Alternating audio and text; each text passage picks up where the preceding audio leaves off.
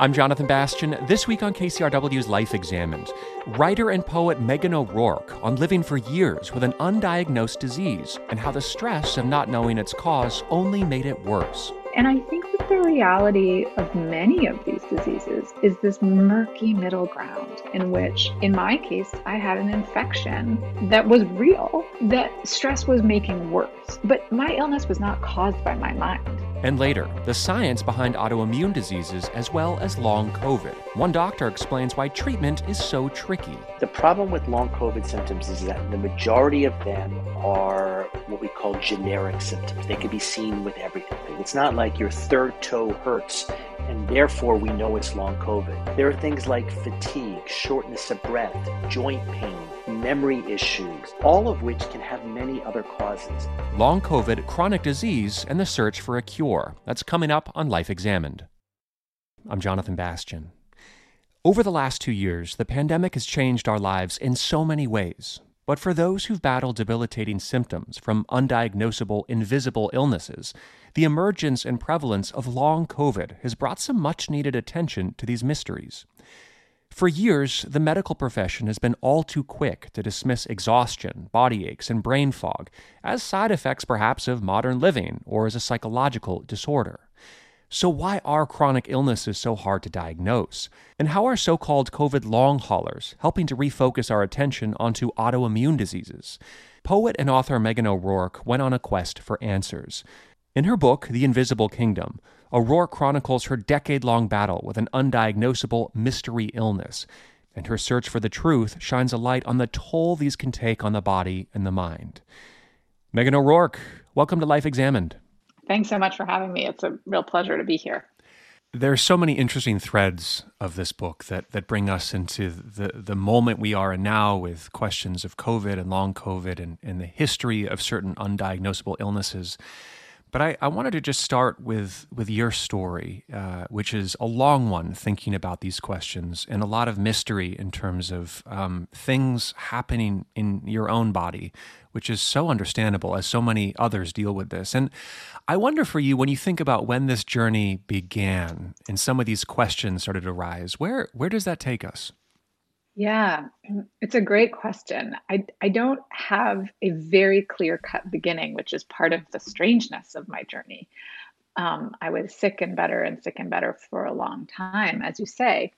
But when I think about where it began, for me, it's the fall of 1997, a few months after I graduated from college, and I was walking down the street to go to work one morning on just a gorgeous fall day, when all of a sudden, out of nowhere, strange electric shock started flickering up and down my body. It felt like a swarm of bees was attacking me.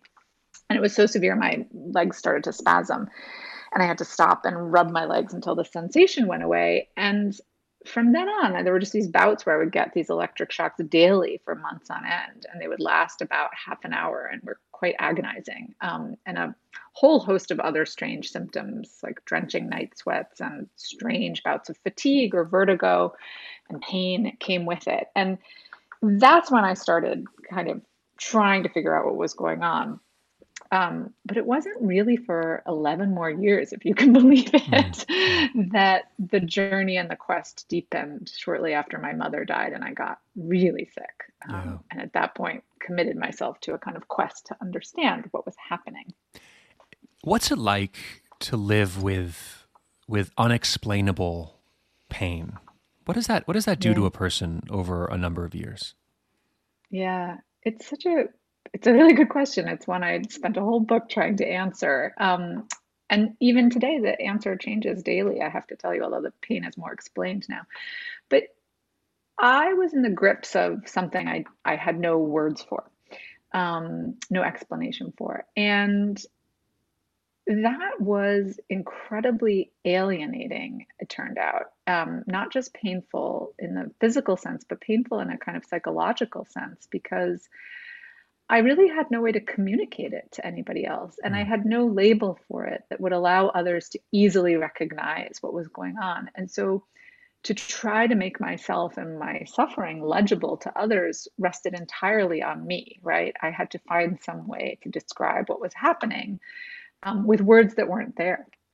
And I think along the way, seeing many doctors and being told over and over, look, we can't find anything wrong with you, my own sense of reality got distorted. And I started to not trust myself Mm. and to think at times that perhaps this was all in my head, even as at the same time, this kind of pilot flame of myself was held on to this conviction that something was wrong and somewhere somebody was going to help me. Yeah, how to sort through that when you reach that point of am I making this up? I mean, I can't find any facts or any experts that can tell me what this is. That sounds like a distressing place to be.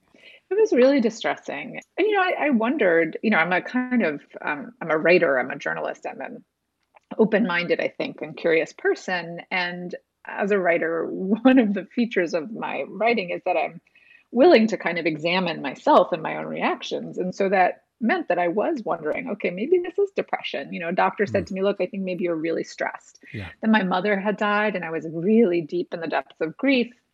And I had a lot of physical symptoms that at the time I thought, okay, maybe this is grief. Maybe I'm so tired because I'm grieving her. And there's probably some truth to that, right?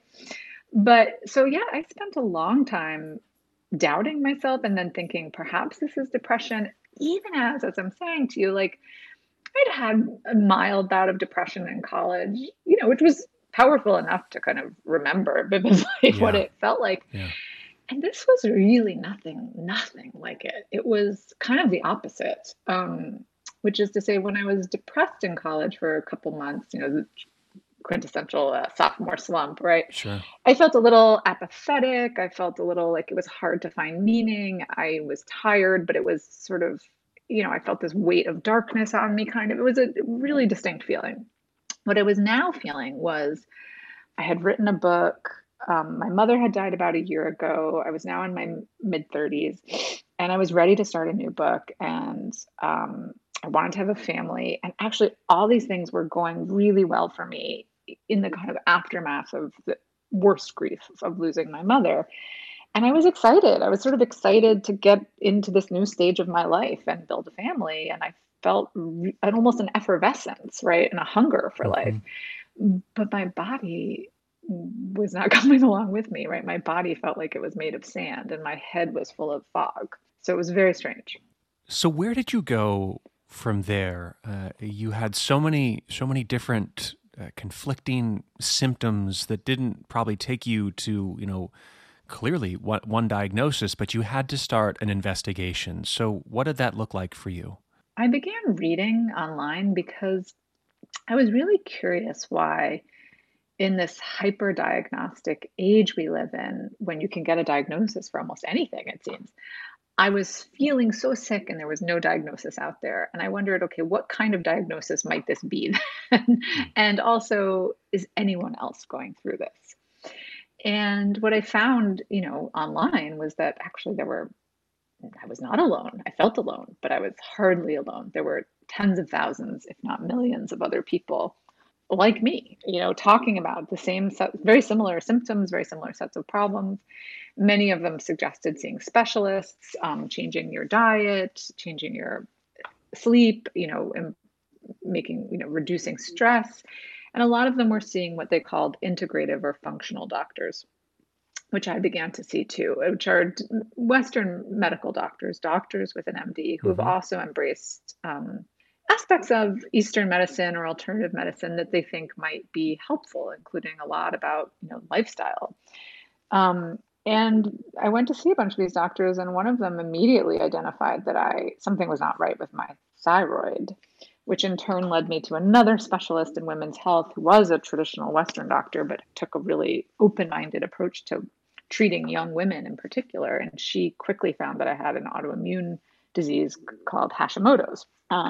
Anyway, and from there I went down this rabbit hole of, okay, once you have this autoimmune diagnosis, which is a diagnosis that basically tells you the problem is not just with my thyroid, it's a systemic problem. Mm. Because in an autoimmune disease, your immune system is attacking your own body, the thing it's supposed to protect. And so there's usually other things going on too than just the one organ being under attack, if that makes sense.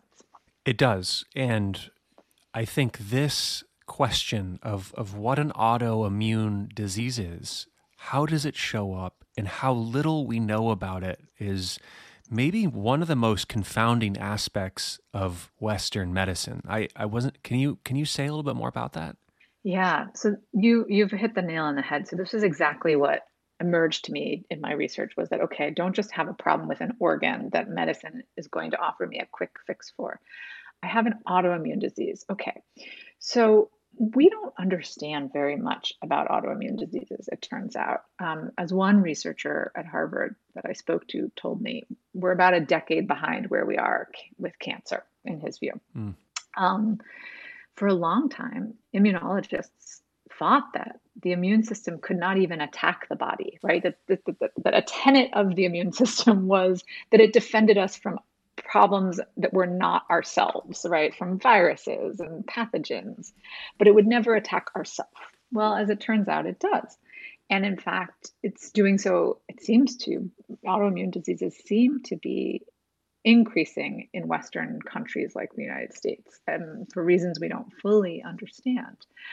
What I quickly found living with an autoimmune disease was that this combination of the mysteriousness of the systemic problem of autoimmunity, right? That your immune system has turned on yourself, the lack of knowledge we have about it, and the richness of the metaphor Mm. of your own defense system starting to undermine your very body, the thing it's supposed to protect, just led many people with autoimmune diseases, including myself, down these paths of sort of self-interrogation, right? Where you start to think, well, maybe I'm the cause of my autoimmune disease somehow, right? Especially if it's taken you years to get a diagnosis where you're already in that headspace where you're constantly doubting your subjectivity and doubting reality. I think Yeah. then a lot of people, especially a lot of women that I interviewed, get an autoimmune disease diagnosis and feel that somehow the fact that their body is attacking itself is like a metaphor for some inner conflict, right,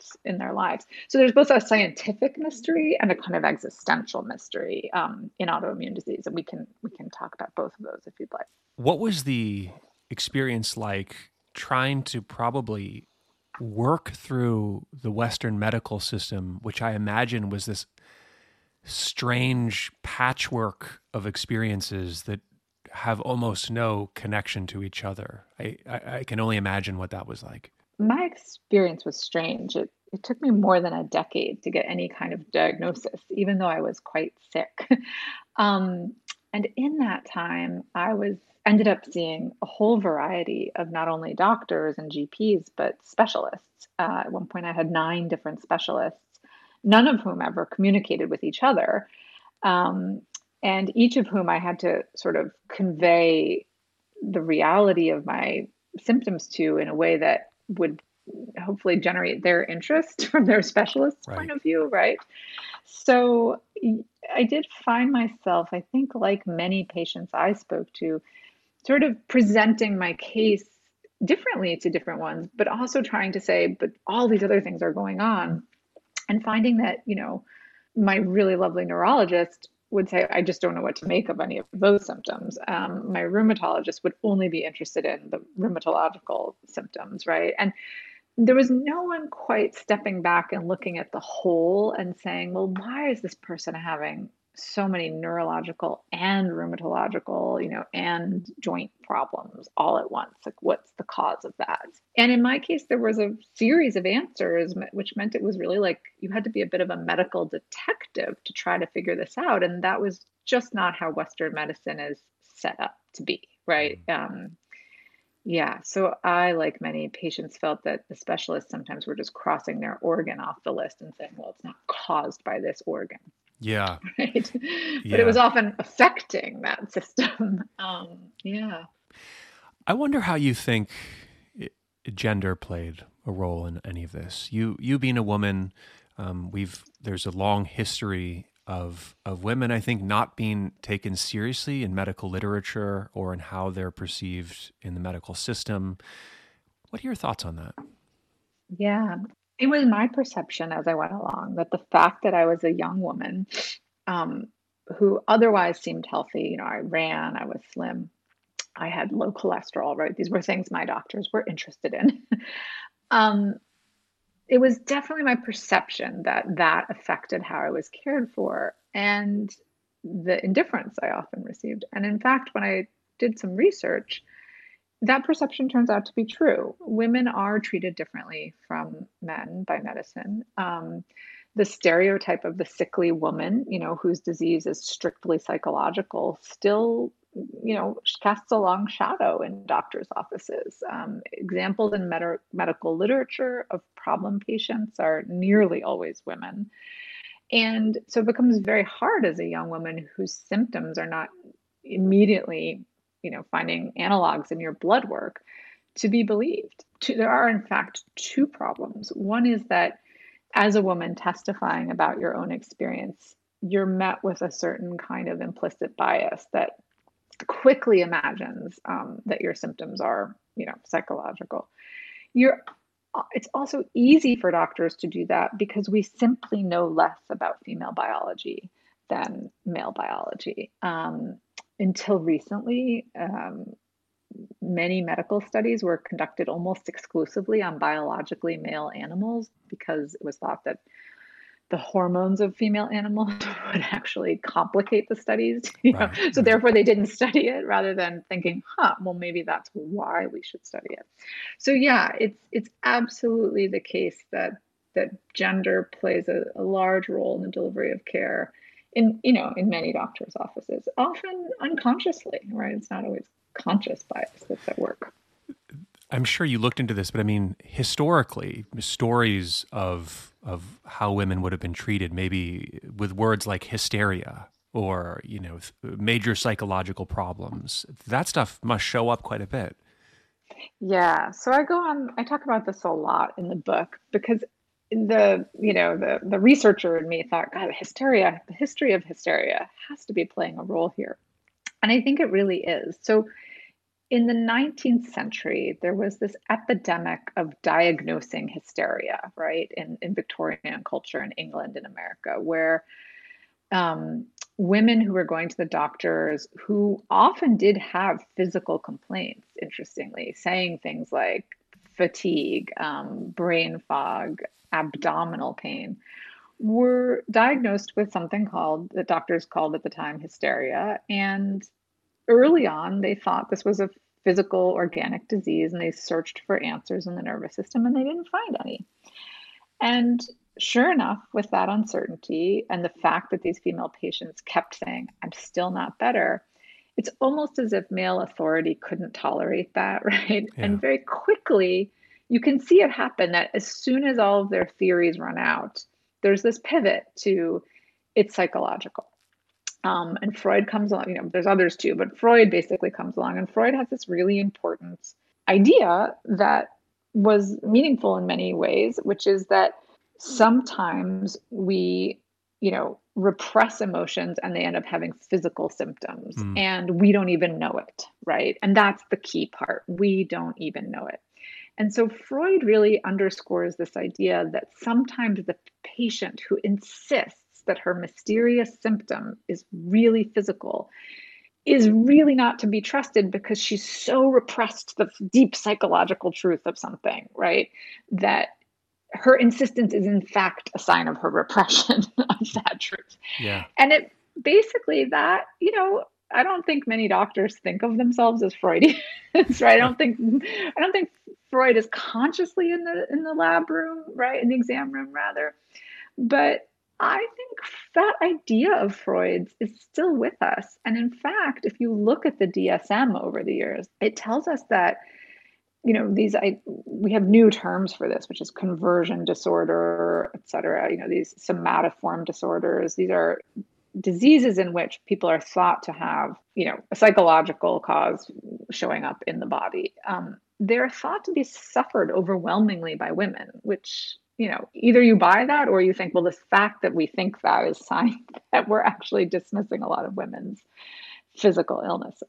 That's such an interesting question about bringing Freud into this conversation and what we know now. And the fact that how discriminatory it was towards women is shocking. And yet we still sit with these really complex questions. I mean, for example, you would look at someone like Bessel van der Kolk and the idea of trauma being stored in the body in very mysterious ways. And I think we're still trying to make sense of what is this mind-body connection that we don't quite know much about, right? Yeah.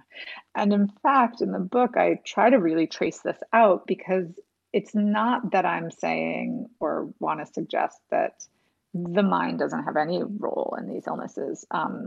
The mind, first of all, is physical, right? It's in the Yeah. body.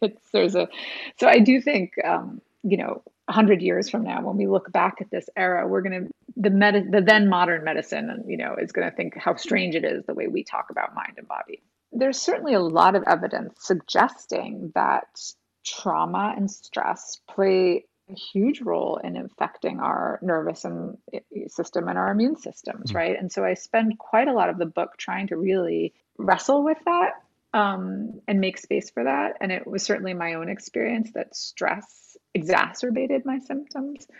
But what I try to lay out too is that in my experience, we tend toward black and whites, right?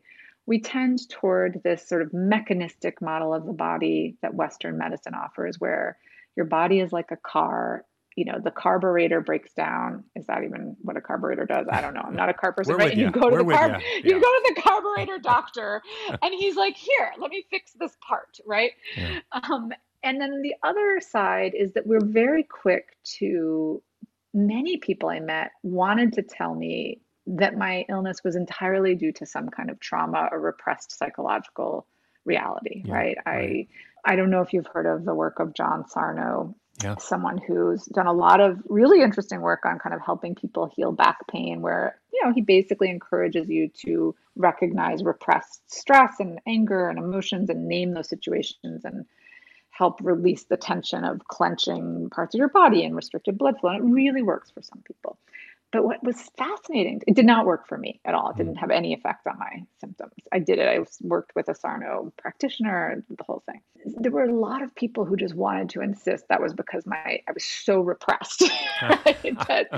And so there's this kind of, do you see what I mean? There's this sort of toggling between it's all physical and then it's like, no, we can cure it all by changing our mind. Yes. And that's dangerous, right? And I think that the reality of many of these diseases is this murky middle ground in which, in my case, I had an infection that was real, that stress was making worse. But my illness was not caused by my mind, right? My mind was, and my stress and my emotions were probably affecting its, day-to-day rhythms. So yeah, that's what I try to get us to in the book is what about that middle ground and why aren't we looking more deeply at it and trying to kind of come up with a framework for talking about it Yeah. that we seem to lack.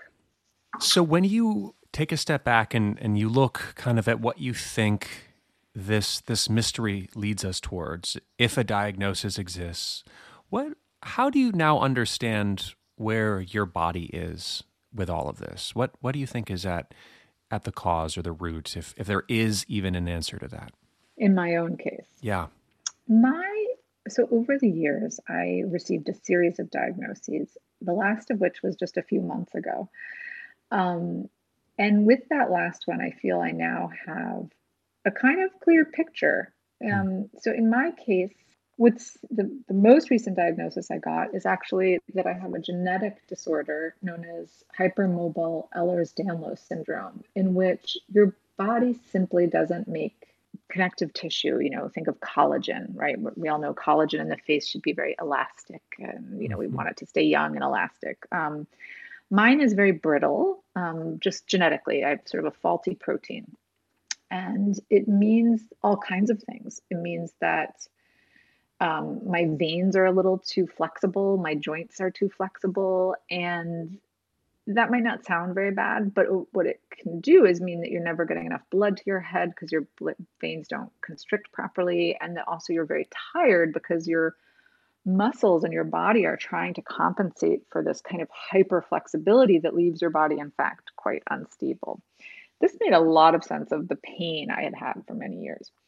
But it didn't explain everything. And I had also been diagnosed with Lyme disease that had been missed for quite a long time, and with an autoimmune disease, Hashimoto's, or kind of autoimmune thyroiditis. And Yeah. at various points too, I've had like very different kinds of autoimmune activity in my body.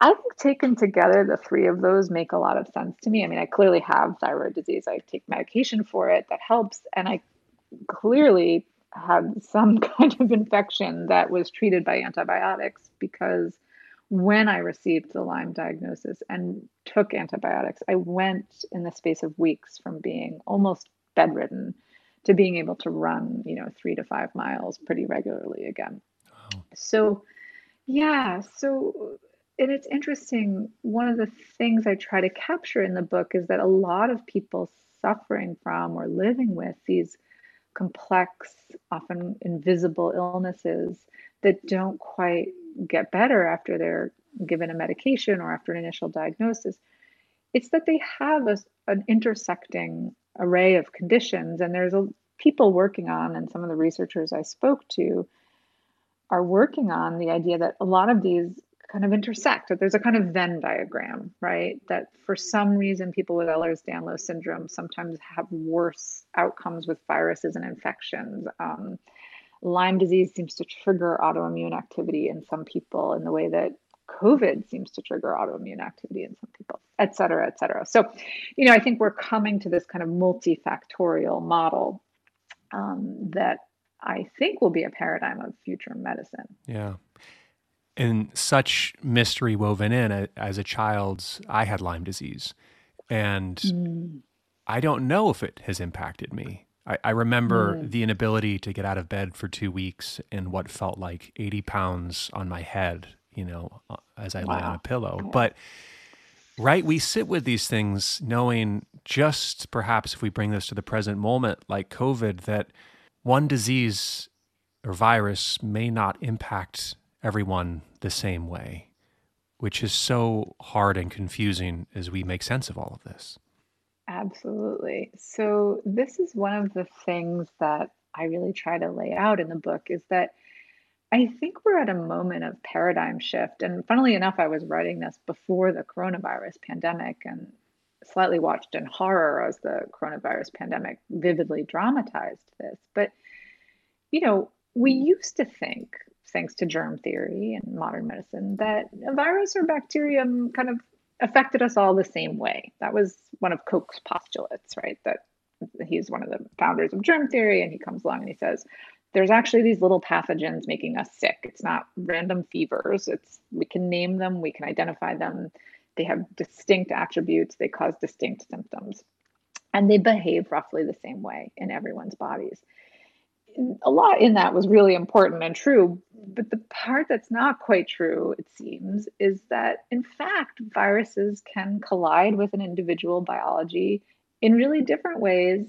And in some cases, in a subset of people, they unleash a host of very perplexing after effects in the body, often driven by or related to your own immune system and nervous system. So this is what we're quite clearly seeing before our eyes with COVID-19 long haulers, or what we call long COVID. Where do you think the science is going on this? Do you think there's, the money and the backing that, say, we've had with cancer, which you say is a decade ahead? Is there promising work being done on any of this stuff? Yeah, I have a yes and no answer. So no, I have a yes. I'm gonna lean into optimism. 10 years ago, I would have felt very pessimistic. Today, I can say the scope of the problem of long haul COVID, its visibility, is definitely bringing funding to particularly the case of long COVID. And as you say, what is brain fog? What is this fatigue? There's a lot of money to research this. The question is that research going to go in the right places or explore the right avenues? And my hope is that medical researchers are really going to listen to patients and learn from patients a little bit, and not just explore things like, was it their anxiety when they got sick that led them to now have these symptoms? Because that is being explored. I just saw a research paper on that question.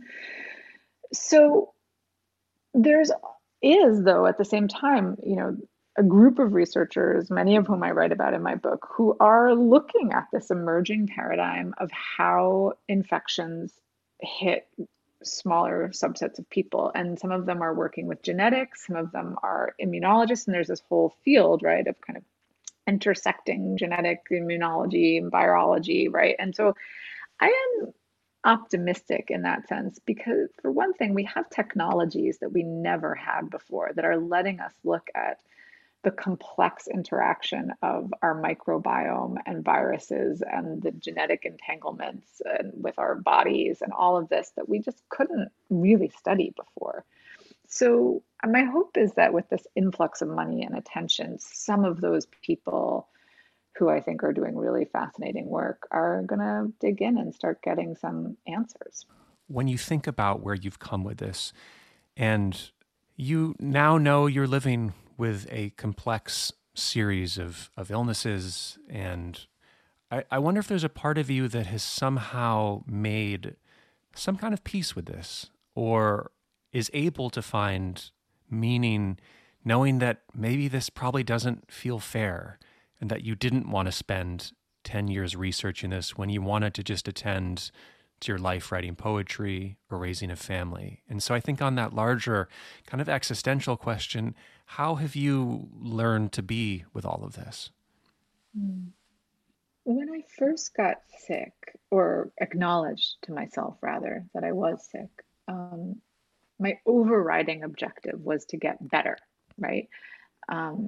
I did not acknowledge that there was a world in which I was not going to get fully better. And that took up a lot of my energy. And over time, I think the journey that I was on was a journey of not necessarily moving from ignorance to cure, but one from ignorance to acceptance of uncertainty, and of kind of radical vulnerability of our bodies. In ways that were a real struggle for me personally to let into my life, right? I had that sort of American, just do it. I can use my will and find an answer. So I'm really careful about not wanting to suggest that, whatever doesn't kill you makes you stronger, right? I don't feel like it was all worth it because in the end I gained this mortal wisdom that I now have, right? I wish it were different. I wish I had not lost a decade of my life to this illness. I wish I could have my 30s back. I'll never get them back. But that said, I do feel changed by the illness, and I do feel there are things I understand now that I didn't. I was very naive about how my body worked and how medicine worked. And I do feel really grateful to have been well enough to write this book and talk about it, right? And I think I find personal meaning in the hope of making some of these invisible illnesses more visible. If that's not too hokey an answer, it's really true, So yeah, it's a complicated. I'm changed. I wouldn't wish for it to be so, but given that it is so, there is meaning in that, and there is a reality in that. I've been speaking with Megan O'Rourke, author of the new book, The Invisible Kingdom, Reimagining Chronic Illness. Megan, I'm so glad we could talk about this today and that you could share your story on KCRW. I really, really appreciate the time. Jonathan, I was so happy to be here. Thanks for talking.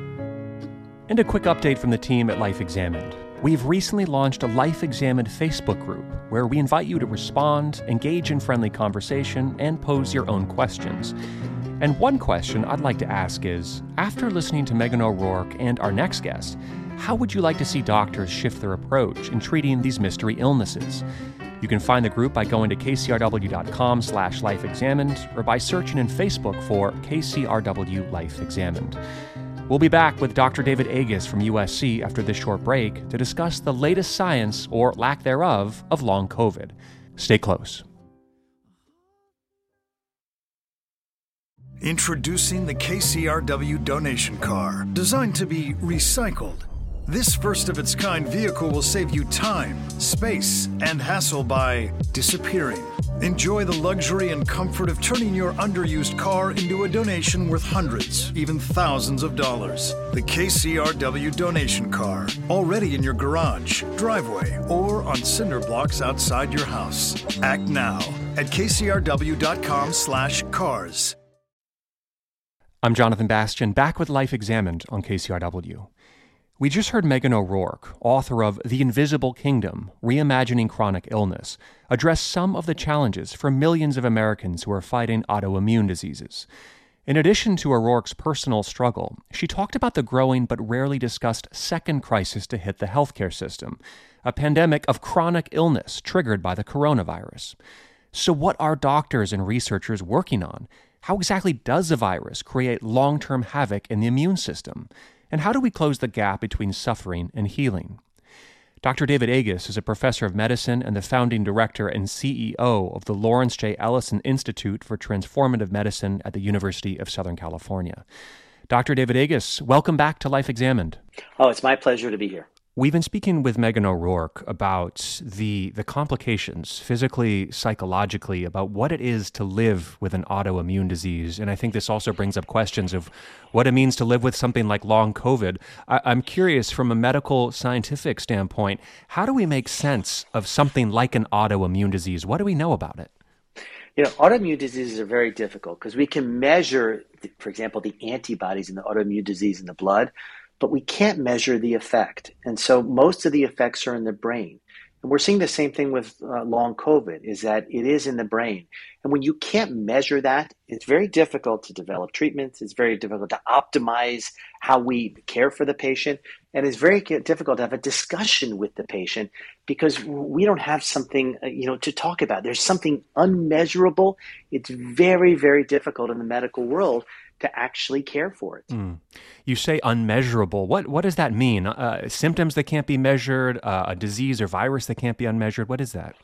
So when a patient comes and they have symptoms, what we like is to have some large metric to know, are things getting better or worse?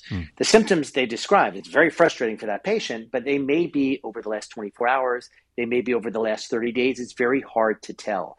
And if something is, a marker of 10, is it an 11 today or is it a 9 today? Are we trending the right direction? And when you can't measure that, it's very difficult. And then you want to do clinical trials to develop a treatment.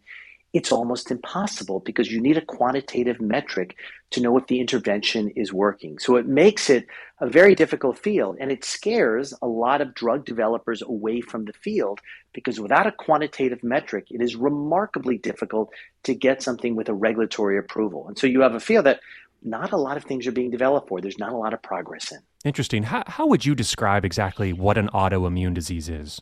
So an autoimmune disease we characterize as you make an immune response, your powerful immune system that fights off pathogens and, from bacteria to viruses to anything foreign. It recognizes something in your body as foreign and you make an immune response. And it probably happens because a virus or something comes in and it was similar to a protein in the body and they cross-react with that. And that immune response can cause symptoms. And that immune response can be to a nerve. That immune response can be to something else in the body. We see it in kidneys. We see it in the heart, in many organs in the body, and there are ramifications from it. The difficult part, it's very hard to turn that off without turning off the entire immune system. And so we see diseases like lupus, for example, when they get very aggressive, we have to do bone marrow transplants. We have to actually knock out the whole immune system in an attempt to reset it. Aggressive treatment, but it can work. The hope is we can get a lot better at targeting just what's on rather than hitting the whole immune system with an atomic bomb, if you will. Wow. So, I've never quite heard of this. In very extreme cases, you have to reset, almost rebuild the entire immune system. It's like putting a new code into the computer or something. The immune system is amazing because, as we see with, the viruses and all, it can last its immune response and have a memory for your whole life. So the problem is if you make an immune response to something in the body, that memory is there. And it is almost impossible to get rid of that memory. That memory has served us well over most of our lifetime. But when that immune response targets something in our own body, targets ourself, that's when we get in trouble. And that reset is obviously dramatically aggressive, seriously toxic, and we have to do it in certain cases. But we're going to learn to get better about just targeting the individual immune response to the autoimmune disease. That's where we have to go. And the hope is we can get research there to really make an impact. It's interesting. In my work as a therapist, this reminds me of kind of trauma, early childhood trauma, right? Memories that get stuck somewhere and have nowhere to go, but can inform an entire psyche or the way someone sees the world. Yeah, I mean, and again, this was an advantage through most of our life. And it just happened through luck of the draw that this particular immune response to something on the outside also hit something on the inside. The three-dimensional shapes were similar enough that it bound to something in the body. And that's obviously what can trigger these diseases. And I know that immunosuppressant drugs can be fairly brutal and dangerous for folks, right? Because essentially you're taking a lot of that immune system offline, and then you're vulnerable to lots of other things. Oh yeah, the immune system is a remarkable surveillance system that has evolved over 1 million years and is tremendously sophisticated. And we're just beginning to understand it. But when you have to dampen down the entire immune system so that you can get rid of this autoimmune response, there are certainly ramifications, from infection to increased cancer to other things. And that's what's worrisome. And in today's world, where you have a virus that is, causing, the entire globe to shut down, if I dampen your immune system, it certainly puts you at dramatically higher risk. Yeah. So this brings up the question of long COVID. And I mean, I've been amazed at the impact this has had on people I know, on, these support groups that have been popping up all over the globe, people wondering if they have long COVID or they don't have long COVID. Lots of questions, David. So what can you tell us about what we know about long COVID right now? So it's real. First of all, yeah. I mean, we know that. And, the problem is that we can't measure it. So it's very hard to study or quantify a system that you can't measure. It's a neurotropic virus. So this is a virus that can affect nerves. And many of the symptoms we're seeing in long COVID are from nerves, from the brain and other nerves in the body. We're seeing it in developing fetuses. If a mother is infected, it can affect the hearing of the child who's born. We're seeing it in adults, where the dominant side effects can be fatigue, can be blurry thinking, can be other effects of the brain, again, that we can't measure. We have no treatment for at present, and we can't quantify. So how do you develop a treatment when the endpoint you can't really quantify? You could say, is it gone? But I can't say, is it 10% better, 20% better, when you can't measure it. It's very difficult and obviously tremendously frustrating from the patient side. Talk about some of the symptoms that you're noticing with long COVID. The problem with long COVID symptoms is that the majority of them are what we call generic symptoms. They can be seen with everything. So they're not specific. It's not like your third toe hurts and therefore we know it's long COVID. There are things like fatigue, shortness of breath, joint pain, memory issues, inability to remember, names or recent events, all of which can have many other causes. And so when you have this constellation of symptoms that are not specific for a disease, but associated, again, it makes it more difficult. And so we've seen this dramatic increase. The numbers vary because, again, how do you define long COVID? If I'm a little bit tired, is that long COVID? If I'm very tired, is that long COVID? And that's what's difficult. And that's why you see, the incidence go from 10% to 40% in different studies, because there aren't yet definitions of what truly long COVID is. I think this is what makes it psychologically so difficult for people, because when it's immeasurable, you begin to wonder if you yourself are going a little crazy, or you're getting really sick, or you're getting better, or you should be finding different treatments for all of these different things through various means, right? I mean, it's pretty distressing. It's distressing, it's distressing from the patient side, from the doctor side. When you tell a doc, hey, listen, I'm just extra tired, the first thing they say is, well, it may be long COVID. It may just be you're not sleeping well. It may be you're stressed. It may be COVID affected your finances. And I'm convinced you're stressed, so it really isn't long COVID. And that's what's difficult. There's no test for it. And so you've convinced yourself many times, I must be getting crazy. In reality, it's the virus causing these symptoms months or a year later. But there's no test for that. We can't document that. And that's what makes it really frustrating. Yeah, and it must be so frustrating, of course, as you said, for a medical professional, right? You want to be able to prescribe or to give or to talk about a treatment, but instead you must feel almost paralyzed. Yeah, it's difficult. I mean, because, obviously it's worse from the patient perspective. I mean, don't get me wrong. I mean, I'm not complaining about us, but it is difficult because there are no treatments, right? What we know is that if you're vaccinated, and especially if you're boosted, the incidence of long COVID is dramatically lower, but it's not zero. What we know is that right now there are no specific treatments that can work. There is some data that getting a booster when you have long COVID may have some benefit. And that may be somehow augmenting your immune response against some viral particles or something of the virus. Although, again, we just don't know. It may be time is the reason all these people got better. And so we're at a crossroads now, is that if you're a drug company or you're a research lab, how do you develop a therapy for something when there's nothing you can really measure and it's very hard to make that diagnosis? When you have a patient who comes in saying, I'm fatigued, I have memory issues, it could be one of 20 things. And so if it's not homogeneous, the population, any treatment may or may not work in one of those 20 diseases. So given that you're not sure what you're treating, it's almost impossible to develop a treatment. Do you think there is any hope out there, whether it's in the pharmaceutical world or in medical research? Where do you see any of this going? I think we're going to start to develop what we call biomarkers, blood tests that are associated with long COVID and will give us the ability of making the diagnosis. The reason you're having these symptoms is you do have an aberrant immune response or you do have something remaining from the virus that we're going to need to target. And I think that there's some research ongoing now at several universities in the United States and the United Kingdom that are showing some, encouraging pilot data that I hope comes to fruition because that will really enable that next step. But right now, it's frustrating. One thing that our first guest, Megan O'Rourke, talked about was the difficulty of trying to make her way into the medical system when she had so many symptoms that required attention from so many different specialists, but maybe didn't add up to anything they could understand. I mean, for those that oftentimes feel dismissed walking in with these type of symptoms, what would you tell them? What advice would you give them? It's difficult, right? I mean, the constellation of symptoms, from long COVID to autoimmune diseases, they range from, do you see a neurologist? Do you see a rheumatologist who classically studies autoimmune diseases? Do you see your general practitioner? They're all different. And that's what makes it really, really hard. And especially in today's world where, the medical system shut down for 2 years. Most people didn't go to the doctor. So there's an enormous backlog now of, if you will, deferred maintenance as well as deferred visits.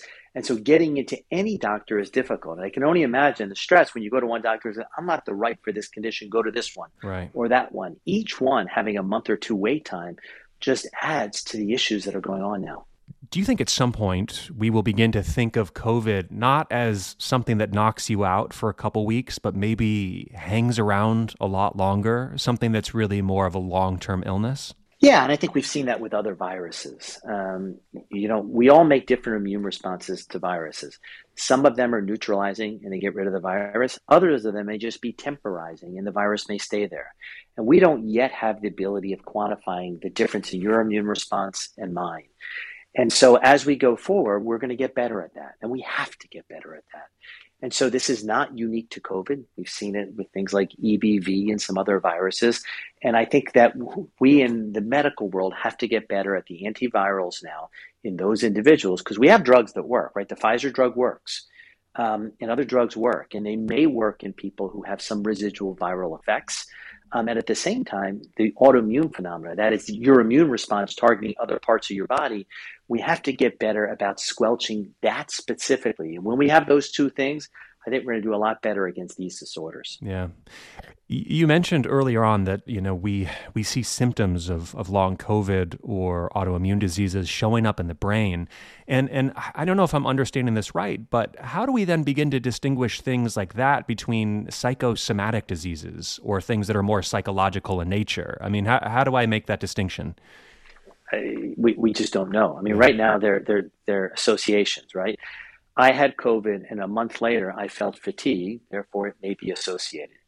But the true answer is we just don't know. When you have COVID or any viral infection, there's associated with depression afterwards. It may not be directly from the virus. Mm-hmm. It may be the fact that you were indoors for 3 weeks, that you didn't have any associations with friends, that you didn't have any sunlight. That inflammation may have the effect on the brain. So it wasn't the virus itself, but it was your immune response and that inflammation that made the brain go into a depressive state. We just don't know. I mean, that brain is remarkable, right? It's what differentiates us as humans. And at the same time, we have no ability to really know how it works. And we have no ability to measure its function, to quantify any of these psychiatric issues. I can't quantify depression. There's no test for depression. There's no blood test. There's no imaging test. There's no test for any psychiatric disorder. And that's what makes it really difficult. How do you study something you can't measure? And this makes me wonder if so much of the future of at least that type of medicine, whether it's for mental disorders or what have you, is going to turn more into brain knowledge, brain research, scans, understanding how parts of the brain interrelate. Do you think that's true? Oh, no question about it. Listen, I'm a cancer doctor, so it's easy for me. I give a drug. Did the cancer stop growing or did it get smaller? I know right away. If I didn't know, I would be giving lots of drugs and, just saying, did the patient live or die? And I don't want to do that, right? I want to change right away to get it better. Well, the only way I can do that now is by questioning the patient with anything psychiatric. And the problem is these are multifactorial disorders. And so what you want is to get incremental improvements. You're not going to get overall resolution of every symptom. And so it's very hard to measure through questioning incremental improvements. And so we have to develop better ways to image not just the brain, but the function of the brain. Mm-hmm. I think that's going to happen over the next 10 years. You look at the NIH budget, $40 billion or so. How much of that actually goes to tests that are actually quantifying and imaging? The answer is almost none. And so we do a lot to biology, and we're getting better and better at biology. We now have to get into the measuring way. And I think that's what's going to be exciting, a new frontier. Technology has been tremendous in the computing area, in the machine learning, in the AI areas. Now to actually apply those brains and those technologies to our brain is going to be exciting. Any final thoughts for those that have been listening and wondering if they themselves struggle with long COVID, if they have it, if they're worried they have it? What would you tell any of those listeners? It is tremendously frustrating. That being said, we have to just push through. You're in charge of your own healthcare. Go to your doctor and first of all, make sure that's what it is. You'd hate it to be some other disease that was easily treatable, that you just said, I had COVID, that's what it must be. So I want people to do the maintenance that they need to do. Go to the doctor for their regular checkups, get those blood draws to make sure that it's not something easily reversible. I've been speaking with David Agus at the University of Southern California. Always a pleasure to have you on, Dr. Agus. Thank you. Thank you. I appreciate it. Well, that's it for this week. The producer of our show is Andrea Brody. And as I mentioned earlier, we invite you all to our Facebook group to continue the conversation and to explore the question of how would you like to see doctors shift their approach in treating these mystery illnesses. I'm Jonathan Bastian. Have a wonderful day. We'll see you next week.